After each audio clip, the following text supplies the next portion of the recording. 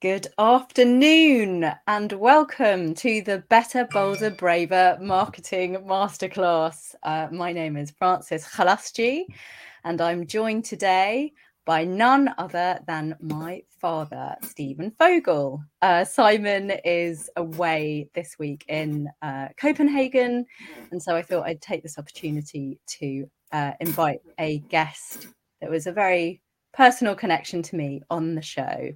So welcome, Dad. And thank you, Rudy, for letting us know that we sound okay. I hope Dad does too. Thank you all. I have posted in the chat that we would love to know where you are listening in from and what your various work hats are, if there's more than one. And welcome, Natalie. Thank you for letting us know where you are. I am going to assume that you are a friend of my dad's because I can see that you are from the legal world. So thank you for being here. Hi, Carlos. Hi, Yvonne. Lovely to have some Better, Bolder, Braver community members here as well. I hope that some of you have had an opportunity to see the article that my dad has written about his work-work balance. I approached Dad to be on the Marketing Masterclass because something has become quite a central point of interest to me, and that is not the concept of work-life balance for coaches, but the concept of work-work balance. And that's because Simon and I were seeing that there was a bit of what we thought toxic narrative around coming out of coaching training and sort of being given the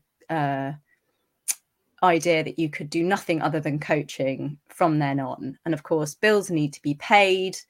And sometimes it isn't healthy to do just one thing all the time, particularly if you haven't done it before and you are transitioning out of something else in life. And in the Better, Bolder, Braver community, we are trying to provide a space for people to be honest with themselves and each other and be inspired by each other to create a business for themselves that is sustainable.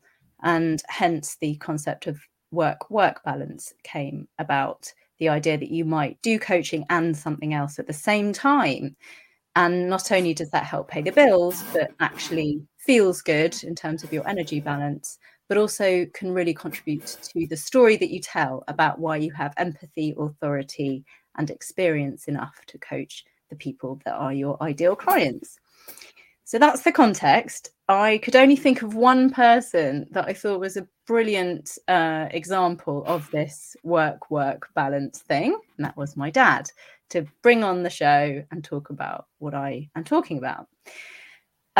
So welcome, Dad. I thought we would just kick off by perhaps talking a little bit around the definition of work-work balance, because in the article that you wrote about your life, you talk about the balance within a job.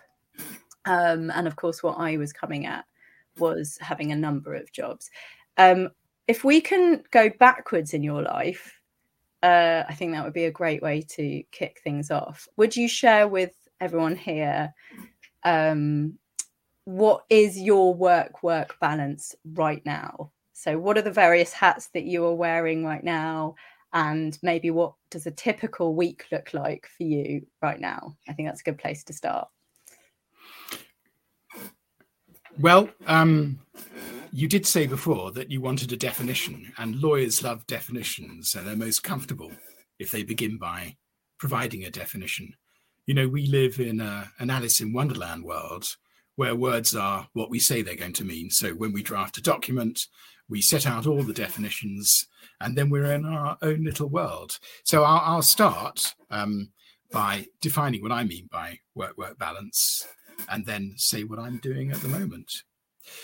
It's two things, really, Francis. The first thing is the balance that you achieve in the one job you're doing. So if you're doing one job, which I was doing for more than 40 years of my life, the thing to try to do within the context of that job is to try to take on as many different roles as you can.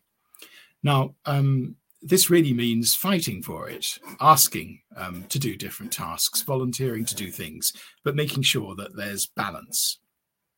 And it's really a matter of getting agency yourself in what you do. Agency is a modern word, meaning the ability to define your own life. And that's really what I'm encouraging people to do. When I left the law firm, which was in 2012, well, I'd already started dabbling a bit with other jobs. And then I became a full-time, I think it's called a portfolio worker. So now I have a whole number of different jobs, and I try to achieve a balance within that work. The main balance is between working in business on the one hand and in the arts on the other. And the other balance is between doing things that are paid and paid reasonably well, and doing things that are not paid, that are pro bono and really a matter of, putting something back in. So what am I doing at the moment? Shall I go on to that, or is there something you'd like to question me on what I've just said?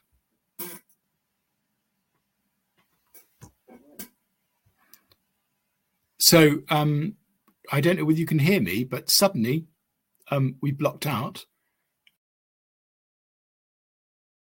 Sorry, that's my fault. I was muted. Can everyone hear Dad all right, though? Because Dad hasn't got a mic. Yeah, cool. All right. And now Dad's reconnecting. Probably thought it was his So fault. it might happen again. It may be some... Sorry, Dad. I couldn't see you there. It was my fault. I was muted. Yeah. And everyone can hear you. That's fine. Yeah. So I was going to go on and talk about the sorts of things I'm doing at the moment. But did you want to ask me something about that work balance? No, I think we should hear where you are now. Okay. Well, the paid jobs are first that I chair a company called Sparrows Capital, which looks after other people's money. They're investment managers. And we do it in what was a unique way when we started. It was really a crusade to change the way money was managed. Normally, what people do when they manage your money is that they tell you that they have a special genius that enables them to sell and buy shares that are going to be very valuable. So they time the market, they choose the stocks. And I had the experience when I was working at London University of being with a very eminent professor who said, look, this is nonsense. If you look back over 100 years, people who try to time the market, very few of them do well. So what you should do is you should buy the whole of the market. You should buy what's called index shares. And that's what we do. It was unique when we started about 10 years ago, and we're now doing quite well. And we're just at the moment in our first round of financing from external people. That's to say outside the people working in the business. And that's going quite well, but it's taking up a lot of my time. So that's Sparrows Capital. Then I look after a very wealthy family, which works together with many other families and invests principally in the United States in property and in private equity. And that's a great job. Because it takes me all around the world, but particularly in the United States. It's very interesting. And I like the people involved in it. Even though I have socially democratic instincts, on this occasion, I do represent pretty wealthy people. But I should say that in the Sparrows context, we cap the fees so that we're open really to everybody. Then the third job, the third paid job, is in the music world. I'm on the board of a company called Harrison Parrott. Harrison Parrott manages the careers of musicians all over the world. It moves orchestras around, conductors, singers, and it has various divisions, one dealing with classical music and the other dealing with pop musicians who have moved over to classical and want to use orchestras in a different way. So, for example, Stuart Copeland of the Police and people like that. And it's a fascinating job. And what I'm doing in that job arises out of my first non-paid job, which is moving a dance company around the world. So I'm on the board of Harrison Parrott. That's a trustee job. But I learned something about logistics in the music business. And so that sort of helped me when I applied to join Harrison Parrott. And also, your two brothers are in the music industry, one as a jazz musician and the other as a music producer. So I had an appetite listening to what they could teach me. So those are the paid jobs. The first unpaid job is Hoffe Schechter, the dance company. And then I've been involved in various other not-for-profit activities over the years. There's usually one project or another on, including things I do for myself, like filmmaking or gardening and that sort of thing. So lots of work balance, to the point where things don't seem like work anymore, but they seem like enjoyable play. Do you remember, like, do you think about what you're getting paid when you're working, or is it all kind of got to this point where, like, do you wear a hat that says this is a paid job and this is a not paid job, and does that affect the energy that you bring to the work? I completely forget about the money side once I start a job. I look after myself when I negotiate a new contract. So I make sure that I'm being paid the market rate, and that at some stage or another, what I'm paid is going to be looked at once again. I normally negotiate very loosely. So one of the things I did when I was in legal practice was that when it came to put in a bill, I'd often say to the client, well, what do you think this is worth? And I thought that was a very good technique. And so that's really pretty well what I do now. And if people are on the low side, I would tell them that, but, you know, be completely relaxed about the whole thing, and then come and look at pay some later time during the contract, but being very sensitive about the financial position of the company. So in one case, I've actually foregone salary because the company had hit a cash flow difficulty, and I trusted that that would be rectified at the right time. I don't think about money when I'm working. Thank you. Okay, I'm interested in the story that you're telling on Retrospect, because that's really key to what we work on in my community. You know, I talk a lot about myself having had what I like to call a squiggly career. I really like that phrase from the squiggly career ladies out there, because, you know, it allows me to make sense for myself of what on earth has happened in my life, which at the time didn't seem to make a lot of sense. But now I can say with conviction that all of it did, and it speaks very much to where I am now, what I'm doing. So the skill of storytelling is paramount for me in my own sense of my own worth and understanding of my life. But I think it's also really valuable when you're telling the story to others as to where you are now. And I'm interested in to what degree you're conscious of telling a story here and now, but every day, to yourself and to us as your family, and to others, for example, in a job interview, as to where you've ended up and sort of why you're doing all of the things. And also connected to that, do you consciously make decisions about adding things into the portfolio, or do you find that things organically add themselves in, and then you can make sense of why they make sense, right? That's kind of a double-edged question, a double question. Yes. Okay. Well, starting with the last point, I do think quite consciously about having balance in my life, and it follows from that that there should be balance in the work I do. So when a job ends, and I've had a couple of jobs which have ended, I think about what a suitable replacement would be, and I think about strategy for myself in the same way as I do for the companies and organizations for which I work. So the lesson from that is to take a strategic approach to your own career. And one of the biggest aspects of that is to decide the moment, if it comes, when you should move on. And I decided that I should definitely move on from being a lawyer, that would be good for me. But, that can be a pretty difficult decision. And for many people, it's a very courageous decision to abandon a full-time career. Then as to the first part of the question, talking to other people, so I informally do, I wouldn't call it coaching work, but more mentoring work. I have spent time with people who are younger than me, talking about the management of careers, and trying to emphasize that what's worked for me isn't necessarily going to work for everybody. Maybe it works for me because I'm a bit of a butterfly. What was the expression you used at the very beginning to describe your movement?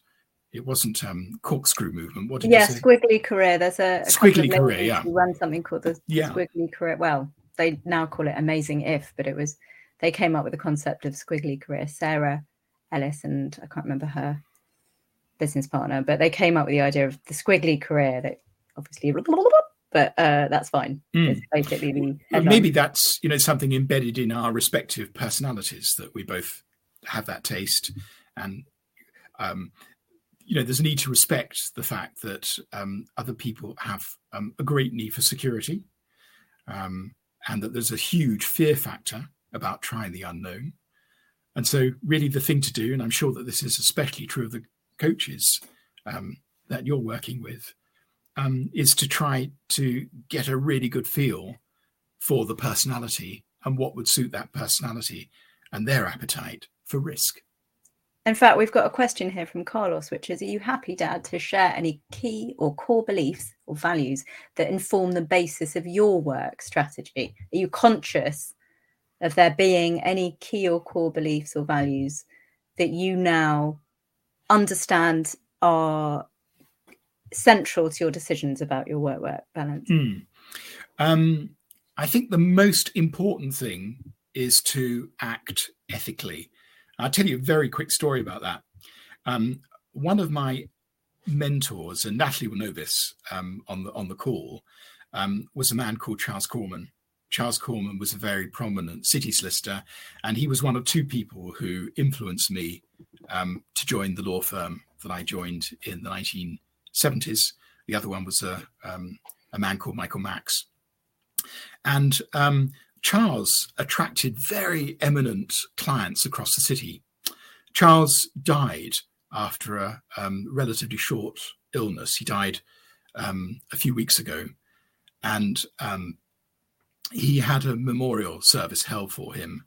And the first speaker was Michael Heseltine, the politician, who'd been a client of Charles throughout his life. And Michael Heseltine said at the memorial service that the thing about Charles was that he not only advised you what the law was, but he then told you what the best moral position was. Now, that's very, very difficult for a lawyer to find the authority to do, or anybody, a businessman or a coach, for anybody to do that, because you don't want to be self-righteous with the client. But somehow you need to find a way of discerning what is the right ethical position. And I try to think about that in my work. And sometimes when people do things that I wouldn't necessarily do, I try to find my voice to point out that this is perhaps not the right way. So I just make it very simple and stick to that one point, remembering your ethical position. It's really interesting to hear you say that, Dad, because, I've been understanding myself so much better in the last year and a half. And one of the things that I've realized in my experiences over the years is that, I'm a bit of a whistleblower myself, and that has caused me some grief in moments in jobs. But it's something that I kind of stand by. And also I've said this morning actually on a call, but as a short female Jewish marketing girl, I've had to stand my corner sometimes and sort of shout quite loudly or clearly to be heard. So it's interesting because I think, well, maybe that's also something I've inherited from you as well. And I wonder if on that point, and I do want to come back to your question, John Paul, and please, everyone listening in, if you do have any comments or questions or something that you'd like to share in the chat, please do. That's wonderful to have you part of this discussion. I just, before we go to John Paul's question, want to revisit something that you mentioned earlier, which was your social democratic instincts, is I think the phrase you used.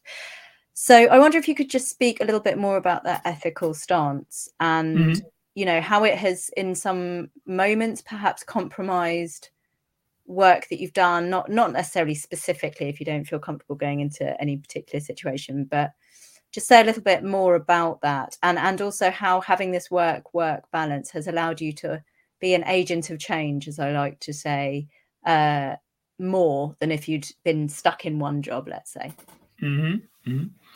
Well, first, social democracy is really a political position.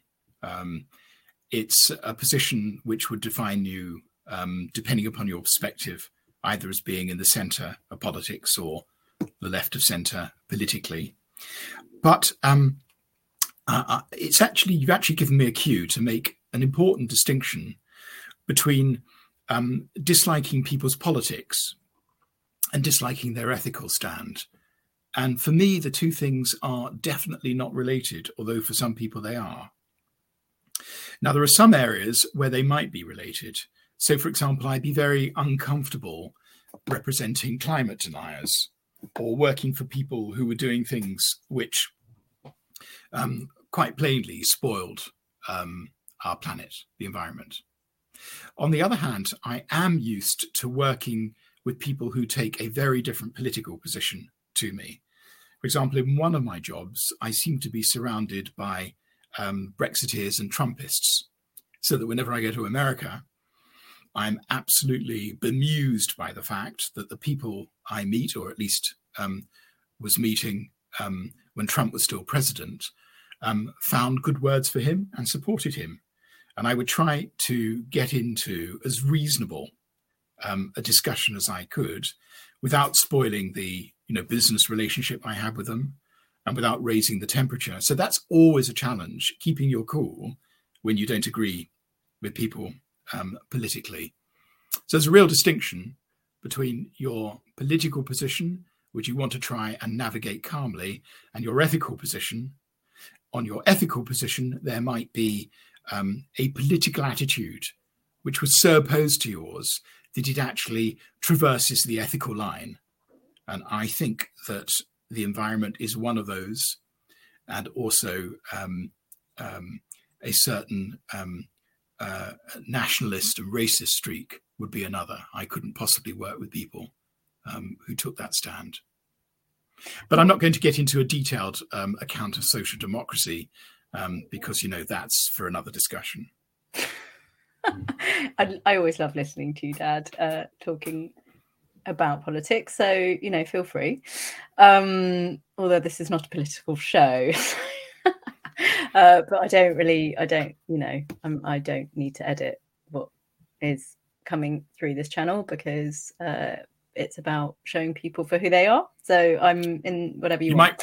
You might want to refer to our very vigorous debates on a Friday night with a certain uncle who takes a very different position to me on matters. And I'll just leave it at that. Okay. What I'm wondering is, can we maybe just kind of zoom in a bit more in terms of your own personal values? So what have you felt compromised by that perhaps inform that decision to kind of transition out of full-time corporate work into a more rainbow life? Well, there's John Paul's question. Yes, which thank you. I definitely want to take. That's related. Yeah, exactly. Yeah, it's a very, very interesting question. First, Woody Allen, who I like to say was a great writer before a comedian, he was once asked what his values were. And he said, well, look, I'm going to tell you what my parents' values were. Yeah, what were they? God and carpeting. Well, my values are not God and carpeting, but in answer to Jean Paul, the warning signs, I did have a job from 2012 onwards with a law firm that went bust. And I think I saw the warning signs before that happened. I resigned just before the very end. It wasn't the law firm that I'd grown up with, but I think the reason they recruited me was because I'd had an experience, being a managing partner and a senior partner of a law firm. And the first thing I noticed when I walked into their building was how lavish it was. It was absolutely unbelievable. And there were enormous amounts of space for the clients. And it really was the equivalent of having a corporate jet. They say that when a company has got a corporate jet, that it's going to go bust. And so the first thing I did was to talk to them about the better use of space. And they did actually follow that advice, and they started subletting space. By the way, I was a non-executive there rather than an executive, which I am for all the organizations I work for. I'm not an executive anywhere. I'm always a non-executive, which means that you're trying to give an objective view and that you hope to be listened to. And there were many things on which I was not listened to. Some of these things were detailed matters of the way an organization is run. But the main thing is that the partners were all fighting with one another. This firm had come from a tradition where it was a new firm in the 1980s, and it hadn't had decades for the partners really to mesh with one another. So you had the impression that even against their better judgment, they just couldn't help it. They were competing with one another all the time. Well, that worked for a time when the firm was doing well, but when it hit a bad patch, things went terribly wrong. And what that firm had done was it had snatched all of its partners from other firms and paid them a bit more. And suddenly, when things went wrong, other firms started feeding on them. And the firm went downhill very, very quickly. So I don't know whether that really answers John Paul's question. It's interesting because on the one hand, you're still, if I may say, still quite hot. There's an energy there, let's say, around that whole time for you still, I'm imagine, because you allowed yourself to go down that rabbit hole when you were trying to answer John Paul's question, which is what are the warning signs that things aren't working? And you did answer that question, but I couldn't help but notice that you also I think what I'm trying to speak to is if, burnout isn't just something that happens in the moment, but it can, it's something that can affect you for a number of years. We're still reeling from things that happened because we were. Yeah, I'm going to interrupt you there because I didn't really answer John Paul's question about burnout. You're right. And the answer is that I've been burnt out at times. There have been periods, 2 years here, a year there, where I felt burnt out. And I felt completely burnt out in 2012 when I left my former law firm. And I actually had to go away and take myself on a sabbatical, which I did. I traveled, as you remember, quite extensively in Australia. And then a few years later, I hit a difficult patch once again when the law firm that I've referred to before was starting to go downhill. And I spent some interesting time traveling in China. So there have been periods of burnout. I'm laughing about the no pork thing. Do you want to tell that story? I don't know why. It's funny. No, you tell the story. What did I tell you at the time? Well, I hope that the story is what actually happened, but this is what I remember. So Dad was in China, but it was on a work trip, right? I think it started as a work trip, and then I went off and took some time off to travel in the hinterland of China, going on trains and going to very remote places and getting away from the party. One thing I should say was that the party wasn't so much the party in the party sense, and there was a party where I played my guitar and did a Bob Dylan impression. George, who is a musician, my middle son, joined and backed me on the piano. And we played to lots and lots of wildly enthusiastic Chinese people. But the thing about that was that the party, the Communist Party, was everywhere.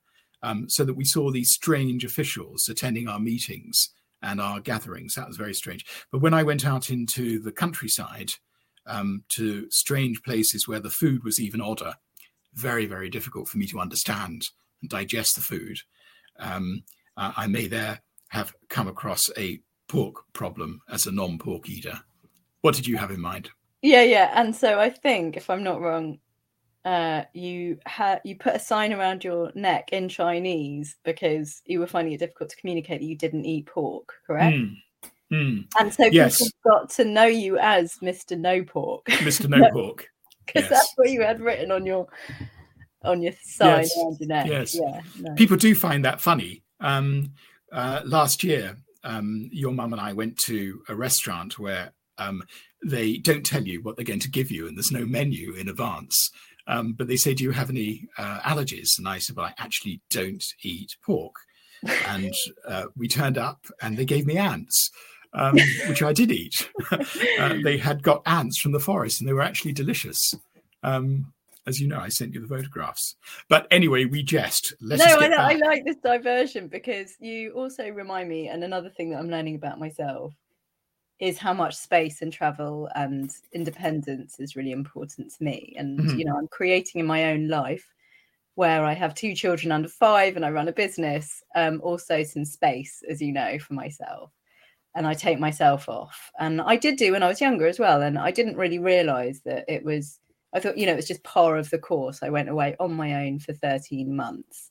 And, you know, I just thought I was like any other middle class twat going backpacking. But I now realize that, you know, actually it was it wasn't just a rite of passage. It was an important thing for me to do.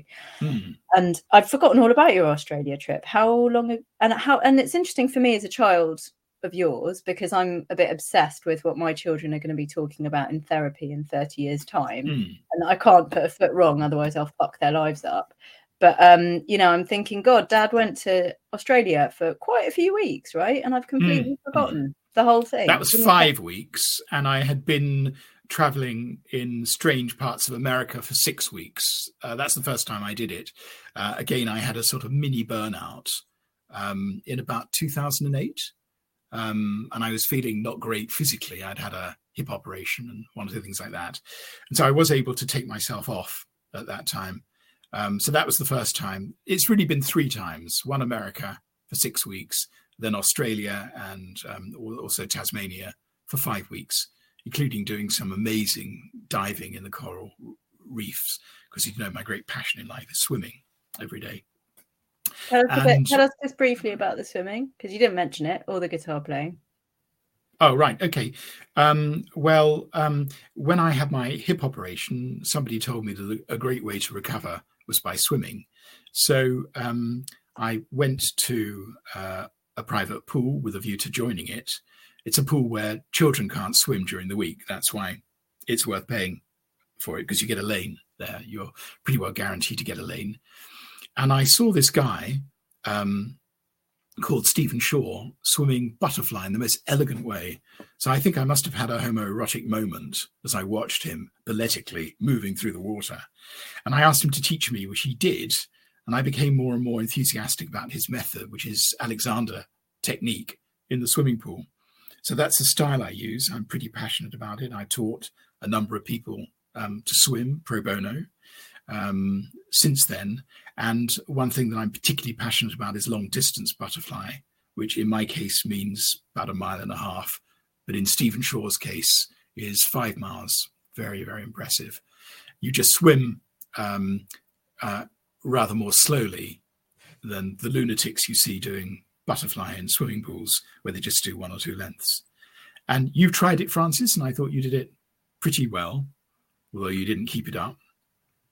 But I swim every day. I do swim occasionally. It's just not my sport of choice. But we did go because you've not mentioned wild swimming yet. But yeah, that expression "wild swimming's" become a bit of a cliche. So, you know, people have they imagine that you're going up to the coldest parts of the planet, or that you're going completely wild. I mean, in my case, what it mainly means is finding a lake somewhere. So I claim to be the first human to have swum across Lake Lugano doing butterfly, which I did with your mum behind in a boat to make sure I didn't collapse, and to take me back from the other side. Where's Lake, just for everyone, where's Lake Lugano? Daddy, where's Lake Lugano? It's on the border of Switzerland and Italy. Right. And was that the one I came with you that time? Was that a different time? No, it's a different time. And then I did a swimming blog for a while, which was headed, my swimming blog from Australia was headed Swimming with Crocs, which didn't mean crocodiles, but it meant the shoes that got me down to the edge of the pool at the time. But the other thing to say about swimming, in case anybody is thinking of constructing a life where they build a swim in every day, is that I'm also passionate about music, and I listen to music underwater using bone conduction. So I've got these headphones that sit on the cheek, and they somehow turn the body into an amplifier. And so I can listen to a concert every day under the water, which is wonderful. And tell everyone what happened when you were invited to write a blog for the company that produced the special headphone things. Oh, I don't remember that. You'll have to remind me. So they're called Swim P3s, correct?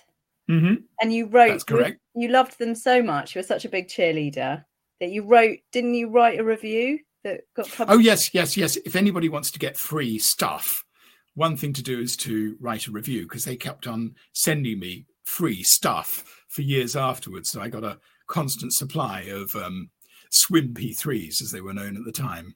So you were an early influencer. Is that what you're trying to say? Yeah.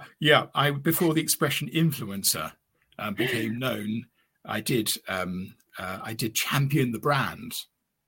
I guess people here are now getting a little bit more of an insight into why I am the way I am and who I inherited a lot of it from. We've got another question here from the lovely Kieran. I also just want to park so that we don't forget, because I love the rabbit holes we're going down. You spoke of homoerotic moments. So in a moment, I want you to tell us about the play and acting as well. And maybe you can tell us about Venice Biennale, just to chuck that in, because that's a funny one. Okay. So wait, Kieran's saying, just let's read the question out so that we don't forget about it. I would love to hear more about the creative, expressive outputs you spoke to in your article. Oh, look, I just said that. The filmmaking, acting, radio play, gardening. Are these new paths or ones that have become unearthed as your work balance has shifted? What a lovely question, Kieran. Thank you so much. Yeah, thank you. I mean, that's a great one to bowl at me. So part of this work philosophy is to keep on trying to do different things, different creative things, as much as I can, and just to try and elbow my way into that world. So first one you mentioned was so three things, the acting, the filmmaking, and the gardening. So on the acting, every year there's a group of lawyers who are allowed to take over a London theatre for a week or two and put on a play with a legal aspect. And for many, many years, they put on this play at the then known as Tricycle Theatre, which became known as the Kiln Theatre. But there was a falling out, and so they moved to a theatre in Highgate called the Gatehouse. Anyway, they had a barrister who was going to be in a play, and he hit a big trial, which meant that he couldn't act in it. So I was asked to appear in a John Mortimer play called Naked Justice, and I was going to be a fraudulent gay accountant who basically messed everybody up. I thought, that's an interesting part. And it was quite a large part in the play. And the thrill of it was that by then, the lawyers had started mixing with professional actors and directors. So I got the advantage for my first big role of working against a rather good professional actress and a professional director. And we tried many times to have our first night, but unfortunately it was the lockdown. So in the end, we did it as a radio play. I'm sure I was by far the worst in the cast. They were fantastic, particularly some of the judges who were obviously frustrated actors, but I was pretty nervous about it. Probably the most nervous I've ever been in my life, actually. Just trying to overcome the nerves while remembering the lines. You know, what a thing that actors do. It's quite amazing. There was an actor on television last week reading the whole of T.S. Eliot's 4 quartets, which he memorized. I haven't seen it yet, but oh my goodness, you know, what a feat to be able to do that and overcome your nerves at the same time. I do not know how people do it. Nor do I know, by the way, how waiters remember what you ordered, but that's another story. They write it down. Oh, you mean in posh restaurants where they don't? Yeah. They memorize it all. And it's just, I think, how did you do that? I sit there completely amazed, when you've got a large table full of people. So that's that. The filmmaking. The filmmaking started in the water. Someone saw me swimming and said, "Can I film you?" And I said, "Yes, but can we make this an art film?" And she laughed at that. She was a professional photographer. And so we did. And I actually swam in an outdoor pool in the snow. And so you see the snowflakes in the film, which I co-directed with her. And that gave me a taste for making a number of short films for 1 minute. We entered a competition. We did quite well in it. We were then invited to make a longer film. I thought that what would be a really interesting subject would be a history of the universe in 8.5 minutes. So we filmed it, and the film was called Rakia. And we were then asked to put it into the Venice Biennale in 2019, and it went in. I was completely amazed at this, because you talk about imposter syndrome, and I felt that I was number one imposter in the world. So there I was waltzing around Venice, talking to all these absolutely pretentious artists. Oh my goodness. I could hardly understand a thing they were saying. And some of the curation was absolutely insane. But anyway, I learned some of this stuff, which much more about, having worked as you did in the art world for all those years when you were the art insurer. But that was huge fun. And I still, to this day, think about, what might I film? And then the third thing is the gardening. That's happened gradually. I never really went anywhere near the garden until I left the law firm in 2012. But then it occurred to me that it would be really interesting, after getting the garden right, to start putting artworks into the garden. And so I started picking things up from skips. So the garden has got loads and loads of debris in there at the moment, which somehow you can work plants around. That's really become an obsession.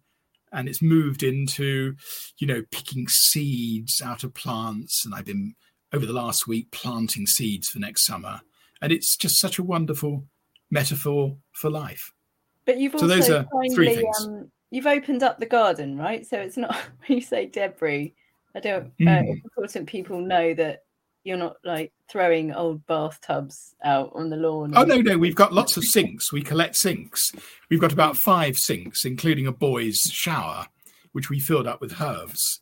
And then I've got another one, which I've turned into a pond.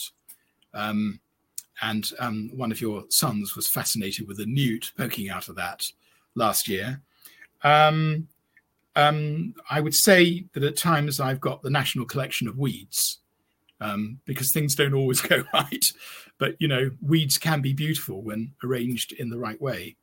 I entered into the National Garden Scheme in July, and the house was thrown open to the nation as we had lots of people come in and have a look at the garden and admire the debris. And it's happening again next May, because one of my ambitions is to try to get year-round colour. So I'm aiming at a spring garden. So I've just put lots and lots of bulbs into pots. But don't get me onto that. I'm going to ask you now, what does success mean to you? What does success mean? I think it mainly means having a sense of contentment. And then I think I'm solipsistic enough to judge my contentment by reference to whether people are satisfied with the work. So it is actually an iterative process. If people seem to be happy, then that makes me all the happier. But success is more for me about contentment and a sense of being fulfilled and pleasing others, then certainly it is about money, because I'm lucky enough, to have earned a decent amount of money to be comfortable. Thank you. You can turn your phone off because I can hear it buzzing away. Not my phone. Oh, maybe that's weird. It's not mine. Must be your phone. It's not. Anyway. And so because we have lots of coaches here and listening in, what kind of question do you ask yourself that you find most useful? Either over the years, have you asked yourself, or now, just in this moment, can you think of that might kind of help you and help others to make good decisions, let's say? Well, the most useful question is often, what the hell am I doing this for? And that causes you to search yourself. And sometimes that does involve making a very big decision to stop what you're doing and to see whether you can embrace a change. And that is, the 2012 decision that I was talking about. I actually decided on the very day that I turned 60 to hand in my notice. And you were part of that story. We had an absolutely disastrous day of my 60th birthday when your little brother, who'd just come back from a DJing trip to America, had left his passport at the airport. And I don't know whether you remember, but we were traveling up and down the motorway to try and recover this and some other stuff that he'd left at the airport. And I then had this wonderful antique Saab car that kept on going wrong, this green Saab. This was the car that was voted the 1985 American Auto Gay Car of Choice. It was the car that had featured in many films, like the film Sideways, for example, and I absolutely loved it. The problem was that it was growing a garden on the roof.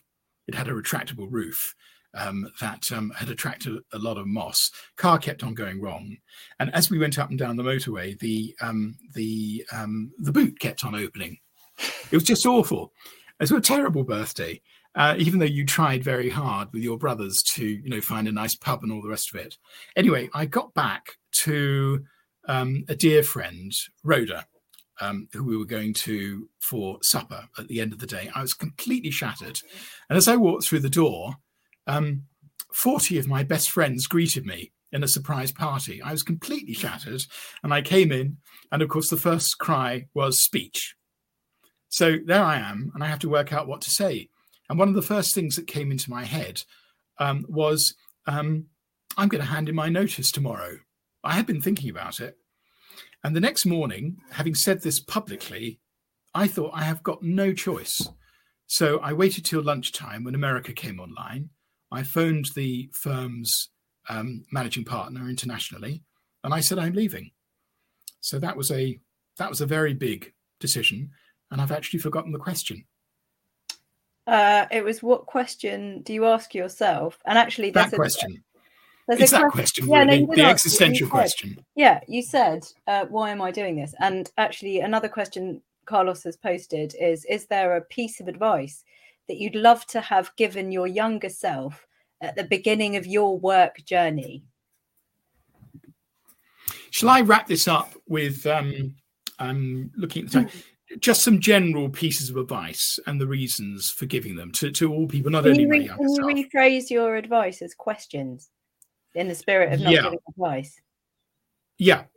I actually, what I'm going to do is phrase them as statements, and then I'm going to explain them rather than questions.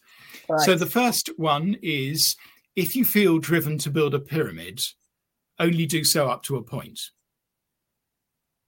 Okay, now you can explain. Okay, now I'll explain what that means.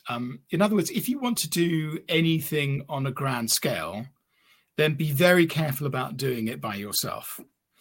It's far better to build coalitions and to work with other people.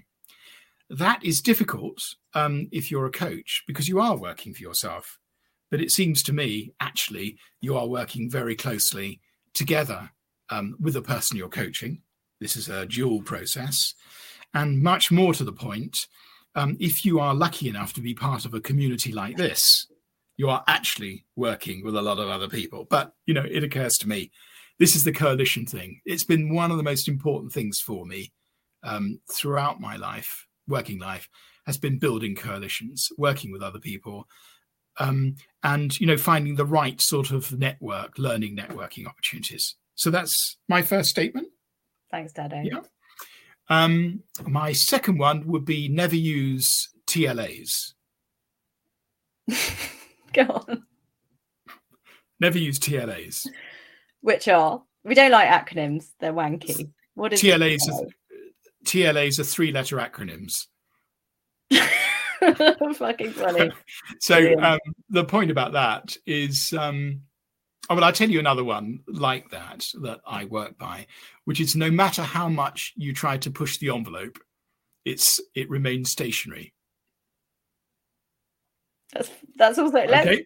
Are we going to? Okay. So what does that mean? What does that mean? That together with TLAs actually is all about jargon. Right. I absolutely hate jargon. I love clarity in documents. I'm even prepared to amend other people's documents to try and get them as clear as possible. I was very, very influenced when I was young by reading the whole of George Orwell, who's the most wonderful, clear writer in the English language, and who writes about writing and speaking as well.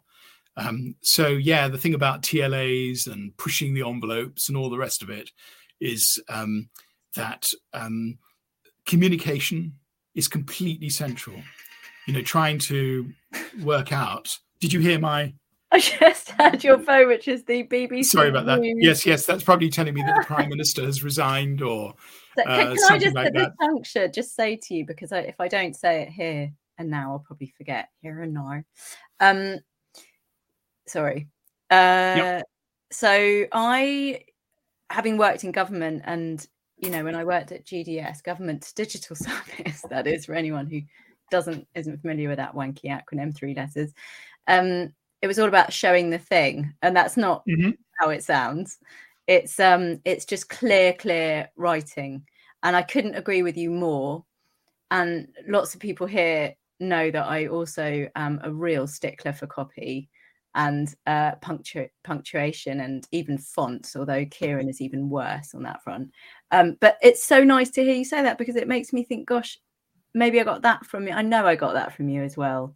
But, I didn't quite realize how passionate you were about it in the same way as I am. So I just wanted to let you know. Oh, yeah, I do think that is absolutely central in working life, in everything you do. When you asked me to do that blog, you reminded me of something that had happened to you. Blog post. A blog is a channel, and a post is a thing that lives on the blog. It's a blog. I stand corrected by. Okay. I can't say that to everyone, but I can to my father. Yeah, thank you very much. Yeah, okay. You met someone at a party who had been interviewed by me for a job as a trainee solicitor, and they said to you that one of the questions that I asked was, can you explain to your 12-year-old brother or sister what a mortgage is?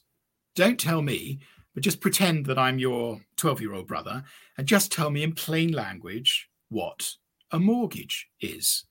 Maybe I asked Natalie that question. Natalie's on the call. I asked lots of people that question, and it was really interesting how it sorted out those who had an aptitude for expression, which is very important in the law, and those who struggled with it and should think about, whether they would be suited to doing some completely different work. So yes, I think that clarity is absolutely central.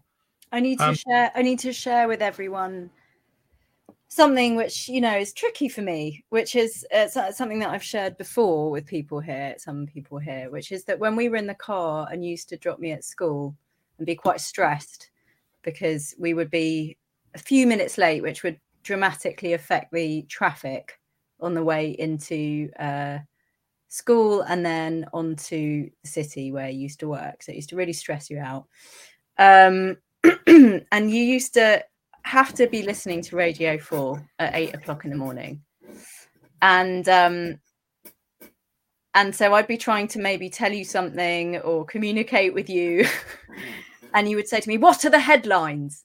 what are the headlines? And I also remember, you've just reminded me, that you would say to me sometimes when I was trying to explain something to you, what are you trying to say? Do you remember that? What are you trying to say? Sadly, I do. I mean, it would probably be called parental bullying these days. But it was such good training, because the what are the headlines and what are you trying to say was so good for me in the end, because it really helped me with my clarity and ability to articulate what I am trying to say, but to get clear on what I'm trying to say, but also to get clear on what I'm thinking. And this is something that we're trying to help people with in the community, and also to be really clear on your audience, right? Because otherwise you can go down a rabbit hole without thinking about, as we call it, being the guide and not the hero. And it's fine to think out loud if you're okay with people. I'm just wrapping up in the 4 minutes that we have on reflection of this conversation. It's fine to allow yourself to think out loud. It's very healthy, and we learn a lot about ourselves in doing that, as long as we feel safe in the audience, with the audience that we have. But there's also something about remembering and respecting your audience and thinking about who you are, whose time you are enjoying, let's say. And that's something I think you've taught me over the years. And what it is to be a showy person, a generous with your creativity, let's say, rather than showy, but generous. Think about the garden, all the music.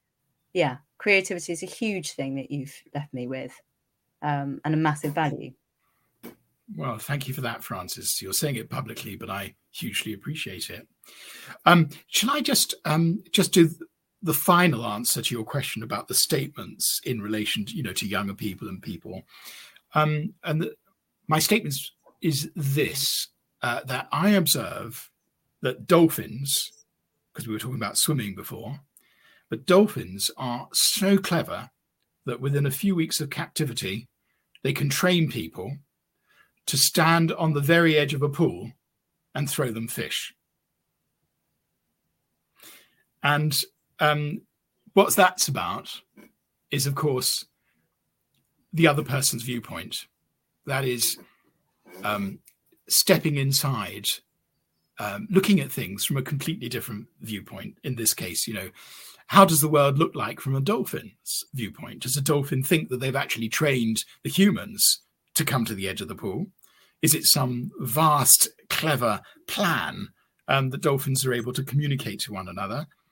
But the thing about this is, central to me has been to try and get inside the mind of whoever I was interacting with, or whichever group of people, and to cause that to change my output. That's a very, very hard thing to do, because you've got to at times suppress your own emotion. But I think it's absolutely essential, and that would be my answer really to the question that was put before. I can't remember who put it in the chat line, but that's the answer. So it feels like there's a maturing involved in communication when you can be putting out and saying what it is that's in response to, or at least in mind of, your audience, as opposed to just not only primarily, but no, I mean, it comes back to the explanation to a 12-year-old or a 6-year-old, as someone has pointed out on the chat line correctly. If you can't explain it to a 6-year-old, you don't understand it yourself. That is absolutely true. I'm glad you guys agree. This has been amazing. And Anya, you are a love as usual. Can you start a podcast and record more conversations between the two of you, please? This is so good. Thank you for the invitation. I take it as a compliment. B, also I'm really pleased that I invited Dad onto the Marketing Masterclass, not least because not only has it been a personal indulgence, but I think there have actually been some nuggets of gold from you, Dad, that relate to marketing as a coach. So it is relevant to our audience. I can see why a podcast with you would be really valuable to me. I couldn't possibly say if it will be of any value to you or anyone else. But I do appreciate the invitation, Anya. Perhaps Dad and I will think about it. We're off to the Cotswolds for a week on Saturday together, so we'll think about it, won't we, Dad? In the week. We haven't talked at all about family, which I found really, really refreshing, because the other thing is, how on earth do you navigate all of this shit when you've got children? But I think that's probably enough to say on that. And I hope people have I hope people feel that they've been given permission to do what they want, and then think about how they might tell the story to themselves on retrospect, or at the time, about how it makes perfect sense for themselves and perfect sense for others. So, thank you very much, Frances, for this. Thank you. And I'm looking forward next week with your boys to changing lots and lots of batteries on their toys. But you've got to look at the positives as well as the negatives. Which are, okay. Thank you, Dad. Sorry about that. Oh dear. Thank you. Yes, and my sense of humour is from my father as well. So, all right, thank you all. We will see you when Simon is back for another marketing masterclass. Follow us on Crowdcast for more of this kind of informative chat. And we appreciate your feedback here. Thank you. And also elsewhere. And obviously, please do join the community. If I was more technically able, I would have done what Simon always does, which is have a join the community button on Crowdcast, which I have forgotten to do and probably wouldn't be able to anyway. So please do find us on whichever social channel is your channel of preference. And there you should find a link to check us out more. And lots of love. Thank you, Dad. Very much, and thank you all. Bye.